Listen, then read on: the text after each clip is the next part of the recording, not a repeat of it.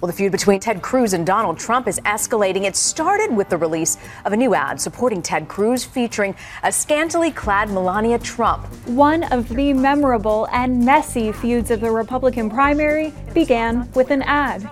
A nude picture of Donald Trump's wife Melania, pulled from a magazine photo shoot with the words, "Meet Melania Trump, your next First Lady," or "You could support Ted Cruz on Tuesday." The ad itself was only meant to appear on Facebook and Instagram, targeting key voters prior to the Utah and Arizona primaries in March, so it might not have drawn much national attention if not for this. Late in the evening on March 22nd, Trump tweeted, "Lion Ted Cruz just used a picture of Melania from a GQ shoot in his ad. Be careful, lying Ted, or I will spill the beans on your wife." Once again, the next evening, Trump took to Twitter, retweeting a photo from a supporter of a frazzled-looking Heidi Cruz adjacent to a fresh and glowing Melania. "No need to spill the beans," read text above and below their faces. "The images are worth 1,000 words." The truth was, the initial offending ad did not come from Cruz's campaign. It wasn't even from one of the few affiliated super PACs officially supporting him. But Trump's threat to spill the beans on Heidi Cruz, whatever that meant, afforded Ted Cruz an opportunity. "Donald, you're a sniveling coward, and leave Heidi the hell alone." When he gets scared, he screams, he yells, often he curses, and he insults and attacks whoever is standing near him. And you're right, Donald does seem to have an issue with women. Donald doesn't like strong women. Strong women scare Donald. This went on for days. All we could talk about were two candidates for president fighting about their wives. It was, well, I'll just let Senate Poet Laureate Lindsey Graham sum it up. What do you think about this latest Twitter dust-up over candidates' wives? Can you believe we're talking about that? Well, it's a good year to be single. The bottom line is when you think you can't get worse, hey, guys, knock it off. The world is falling apart. Man up. You got great wives and great families. Give me a vision, an alternative to winning this war different than Barack Obama. Give me a plan that would lead to the destruction of ISIL. Tell me how we're going to get out of debt. Talk about things that people really care about and knock this crap off, because these are serious times and you're not behaving like you want to be president of the United States. You're behaving like you're on a reality TV show. This is Trailhead, a podcast by Real Clear Politics. I'm Rebecca Berg, and in this series we're exploring the quirky markers on the path to the nominating conventions through some of these standout moments in this year's primary process. So much of running for president is essentially selling a product. Each candidate seeks to highlight his strengths while downplaying his weaknesses. He and his campaign tell you how they will make your life richer and more full. The candidate tries to earn your trust, and if you like what they're selling, you buy the product with your vote. In the primaries, this can be a tricky process. The choice is not as clear as one in a general election, or shall we say, between buying Diet Coke and Mountain Dew. Those are two totally different soda products, but a primary is like deciding between Diet Coke, Coke Zero, and Coca-Cola Life. They all taste and look pretty similar, so it usually falls to advertising to draw the key distinctions in the minds of voters. To get a sense of how powerful advertising is in a presidential primary, consider this. The single biggest line item on a campaign's budget is television advertising, and that's in addition to digital advertising, radio, you get the picture. Television ads are often the most memorable of these. In the Democratic primary, Bernie Sanders wowed people with a simple TV spot, images from across the country and at his rallies set to the Simon and Garfunkel song America. Video of the ad posted on YouTube has racked up more than 3.7 million views to date. But every so often, even as millions of dollars are being spent on TV advertising, a guerrilla warfare sort of ad can break through. And such was the case with the Melania Trump ad. At the time, this was surprising for a couple of reasons. First of all, ads had not played the prominent role in this election that they usually do. They were being drowned out by Trump's unique ability to commandeer the news cycle every day. And second, this was no television ad with millions of dollars behind it. It wasn't even a video. It was a low-budget, meme-like photo that suddenly received national media attention and millions of dollars in earned media, all because Trump had tweeted about it. Liz Mair thought that might happen. I fully expected he would go into meltdown mode over it. Mair was the brains behind the Melania Trump ad as part of her work with the anti-Trump Make America Awesome PAC. My original thought, I'd been toying around with doing this ad for a while. My original thought was that this might be a good thing to do heading into Utah and Arizona because of the heavy prevalence of female Mormon voters. Some of my family is Mormon, and in having generally talked to a lot of people who fit that demographic, whether in the context of family or just people out there online, people that I've encountered, one of the things that we were cognizant of was that these images, and in particular the image we used, were likely to play very, very, very badly with that constituency. Most of this was instinct, whereas most major campaign messaging or advertising is subjected to focus grouping and polling.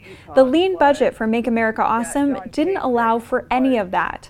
And on top of that, although Mair had worked on her share of campaigns as an online communications advisor, she didn't have prior firsthand experience in creating ads. To the extent that I've worked on political campaigns, where I've been involved in advertising, usually it entails somebody asking me what I think of an ad and me telling them that I don't think that they're being hard-hitting or aggressive or outrageous enough, and that usually results in me being taken off of ad approval sheets pretty quickly. So I actually don't tend to be involved in advertising a great deal. But this was an opportunity to do so because, frankly, when Rick Wilson and the other folks who were involved in the Super PAC and I were putting this together back in, I guess it was probably October of 2015, we just didn't see anybody really much stepping up to the plate to try to combat Donald Trump. And the people that we knew were talking about it, we thought were talking about doing such conventional things that they were unlikely to work against such an unconventional candidate. And so, in this respect, I think that the sort of attitude and approach that I have towards advertising worked really well and was suited to this campaign. Mair's approach draws from her experience working on Carly Fiorina's 2010 Senate campaign, along with Republican ad maker Fred Davis. Davis is known for his, shall we say, offbeat ads. In 2010, he dreamed up the memorable cult classic, Demon Sheep. This one. Tom Campbell. Is he what he tells us? Or is he what he's become over the years? A FCINO, fiscal conservative in name only. A wolf in sheep's clothing. A man who literally helped put the state of California on the path to bankruptcy and higher taxes. Fiscal conservative? Or just another same old tale of tax and spend, authored by a career politician who helped guide us into this fiscal mess in the first place? Not everyone in political ad making is a fan of Davis's style. It's kind of an acquired taste. But in Mair's thinking, his approach works. And I think if you go and you look at really the whole body of Davis's work, you'll see that he tends to go for things that are insanely over the top, basically impossible to forget, and imprint your mind and your imagination in such a way that whatever the core message is, even if it only features for a brief blip in the ad, really gets kind of embedded in your subconscious. And it has a tendency to have, I think, sort of a long-term effect over voter decision-making. And we saw that with the Demon Sheep ad. When it came out, it was roundly pilloried and mocked. And I fully expected it to be. I will say that the first 24 to 48 hours after we released that ad, especially given that it was a web-only ad, and I deal with online media, which meant that it was right in my sphere more than anybody else's. The first 24 to 48 hours after we released that ad were pretty hellish. It was not fun. We were getting a lot of people who were sending us, very negative emails, really questioning the sort of sense of the campaign and our logic and our thought process. And then we realized after about that first period, when we started looking at data, that the ad had exactly the effect that we wanted it to have. Fast forward to this election cycle, and Mayor took a similar approach to the Melania ad, a little bit of shock value for maximum effect. So knowing that we probably weren't going to be in a position to have, $20 million to spend, and we didn't originally set out to have $20 million to spend, was I wanted to do advertising that would legitimately have a viral effect and would be disruptive in the race. And so I think thinking about that objective, certainly the Melania Trump ad accomplished that goal. I think it was probably the key factor that led to Donald Trump having a very, very bad 2 weeks, both heading into Utah and Arizona and then also heading into Wisconsin. And I really do question if we had not run that ad and provoked the kind of response that we did from Donald Trump, whether the result in Wisconsin would have been what it was. That outcome is pretty much the stuff campaign dreams are made of. Run an ad, shift an election. But many political campaigns tend to default to a safe, conservative approach, including with advertising. We saw a lot of that in this primary season, even as Trump was using shock value to dominate the news and the race. Suddenly, it was this asymmetrical warfare, as if the British had shown up to the Revolutionary War with drones. I think in general, whether we're talking about donors, whether we're talking about operatives, whether we're talking about voters, there's a lot of fear, generally of Trump, but I think also there's a fear of doing things that look outside the box and look outrageous.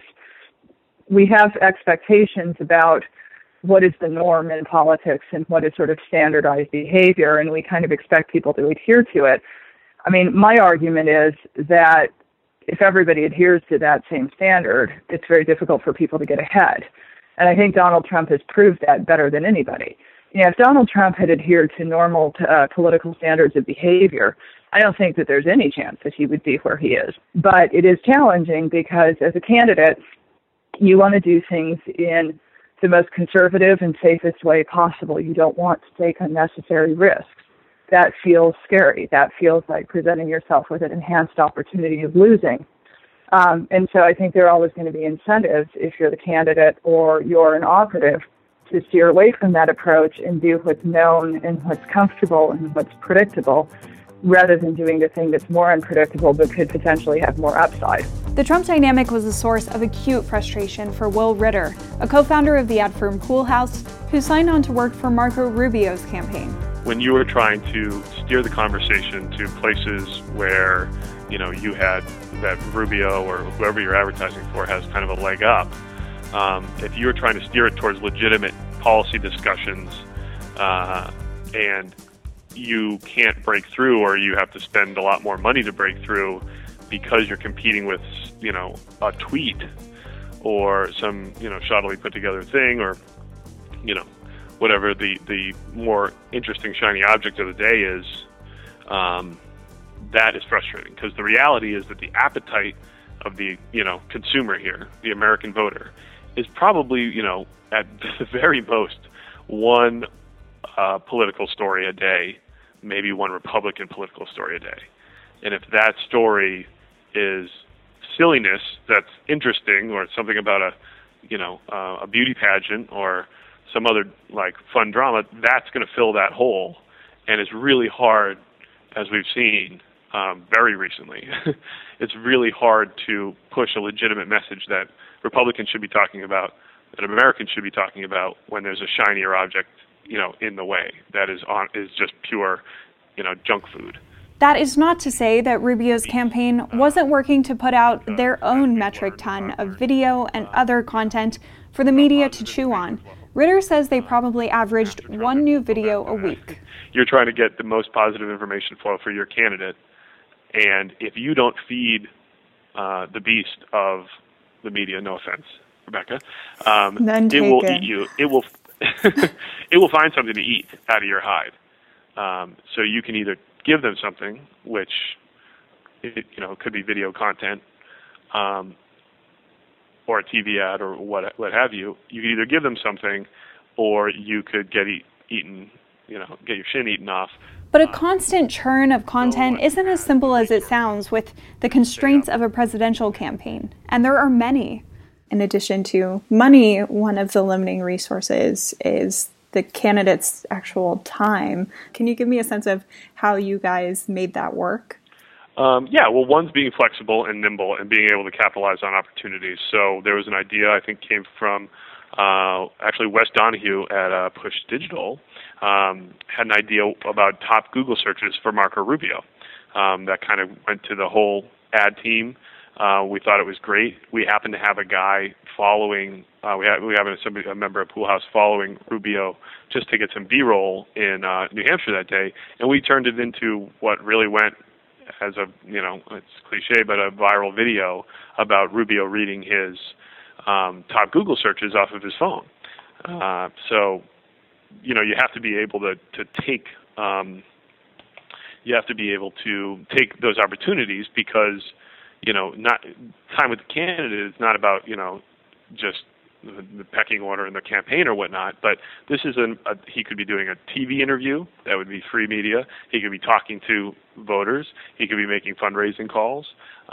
So it's not like you can just say, hey, let's take a whole day off the campaign trail and just think of a lot of cool ideas in a studio and have you act them out, because every second is precious. And then there's this factor, the candidate himself. If you're an ad maker whose candidate is boring or awkward, whose voice is inexplicably high, your job becomes a lot harder. In this respect, though, Ritter lucked out. But I think, we got on board with Rubio thinking that we've got to give Rubio the ball because this guy is enormously talented. He had that same effect when you heard him speak that, Obama did.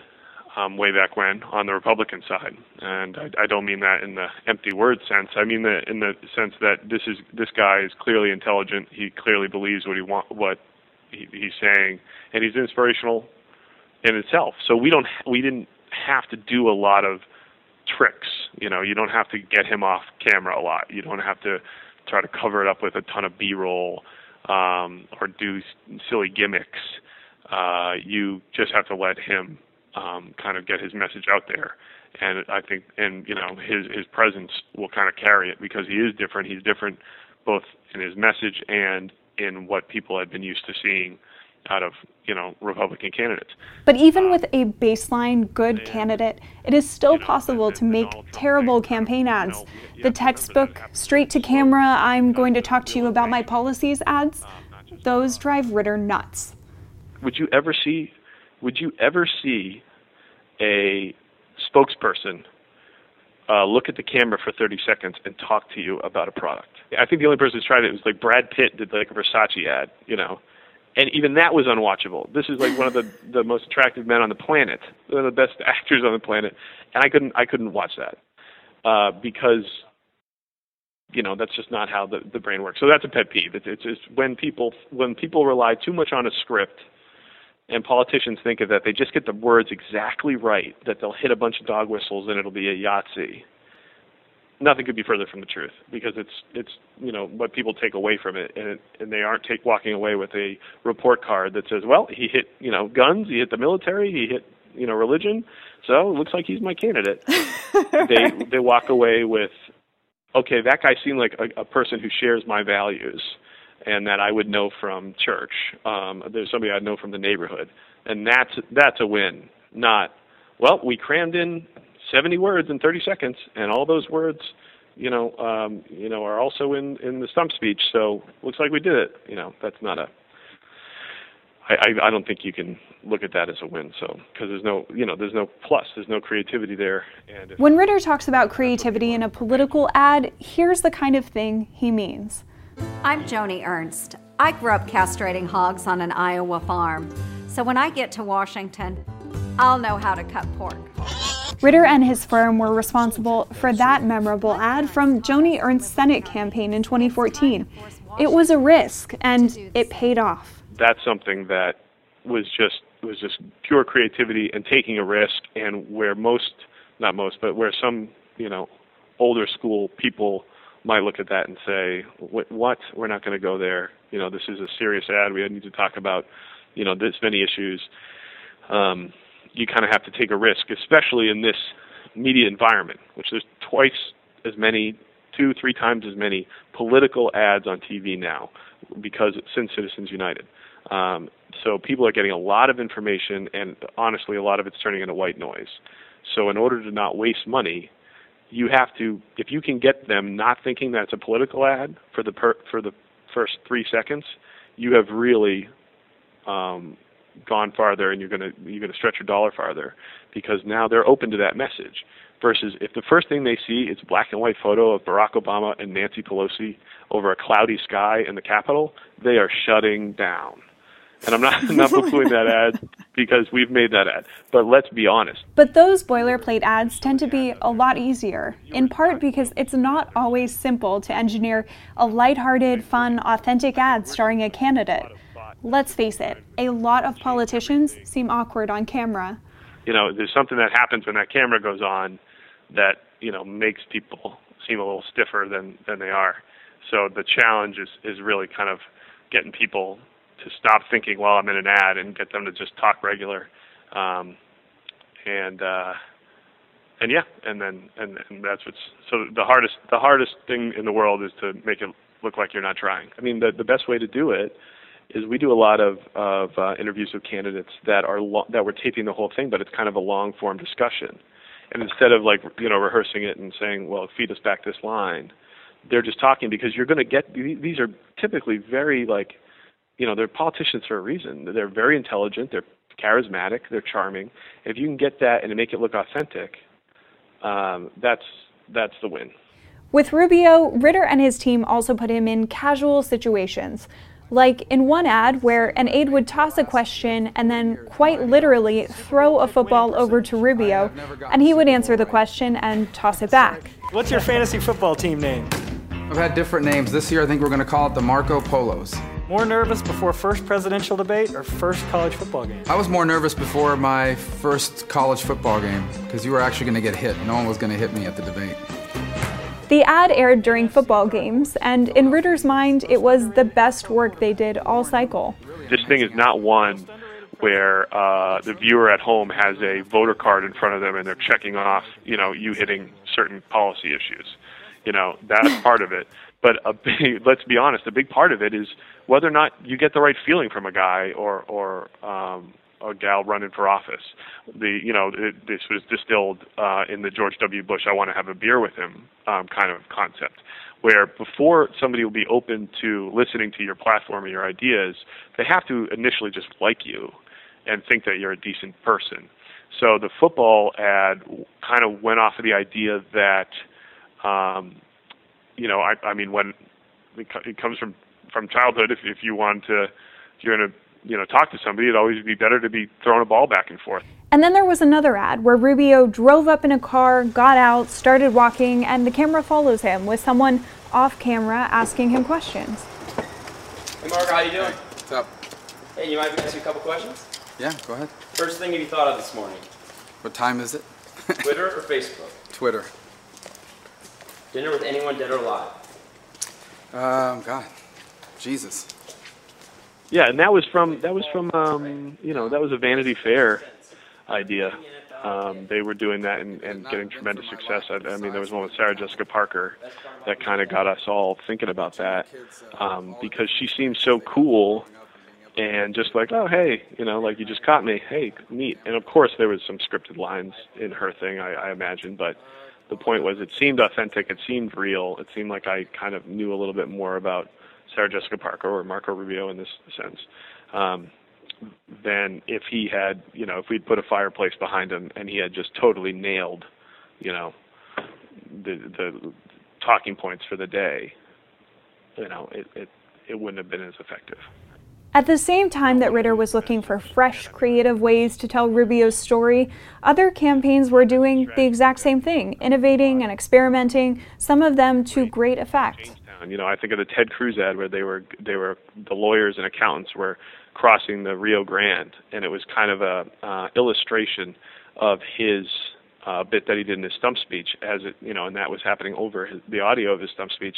I thought that was one of the best ads of the cycle. That was fantastic because that kind of hit all the marks. But you walked away and you can remember that ad.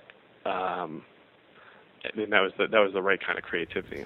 The thing is, I've spoken with a number of people in politics and not who have complained about how boring political ads were this primary season. No big risks, nothing memorable.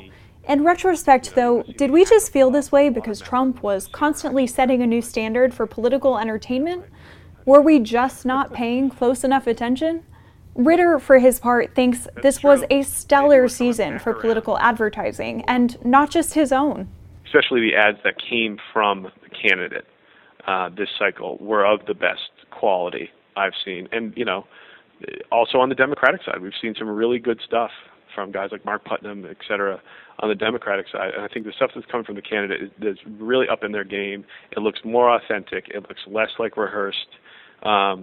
They really, they're getting actual B-roll, they're getting actual authentic looking stuff, or they're having like really creative and neat ideas. So I think in that sense it's been the best. I think what we saw the limits of was super PACs.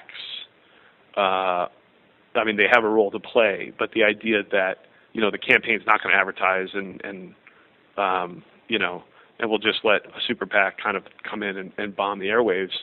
I think that there are limits to that as well. And of course, on super PACs, you're limited by coordination of what you can use. And, nothing is as powerful as hearing it from the candidate, what they believe.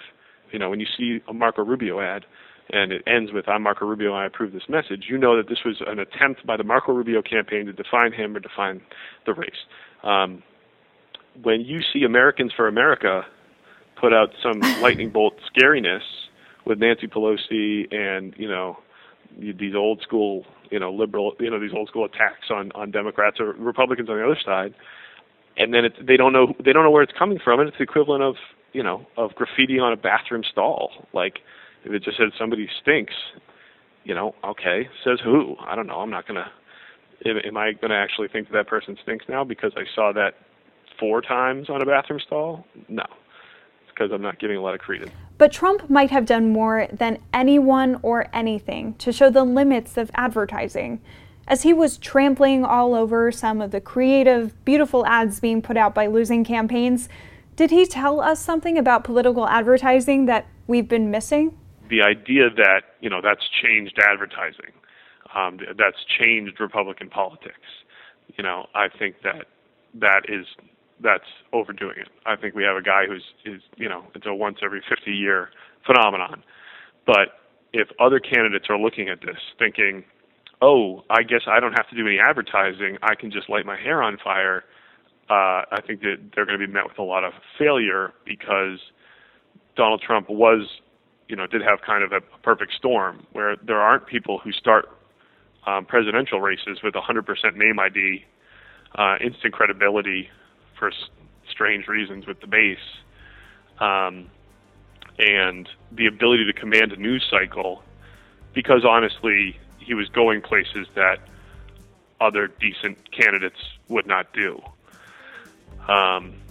So if somebody said, well, I don't need advertising anymore, I'd say, okay, well then I hope you have 100% name ID, your own money, and you are willing to go out and say things that would be seen as indecent or downright shameless in order to get media attention. If you're prepared to do that, yeah, maybe you don't need advertising, but all the rest of us mortals do. But sometimes getting a message out can also take a little help from your friends. Next week on Trailhead.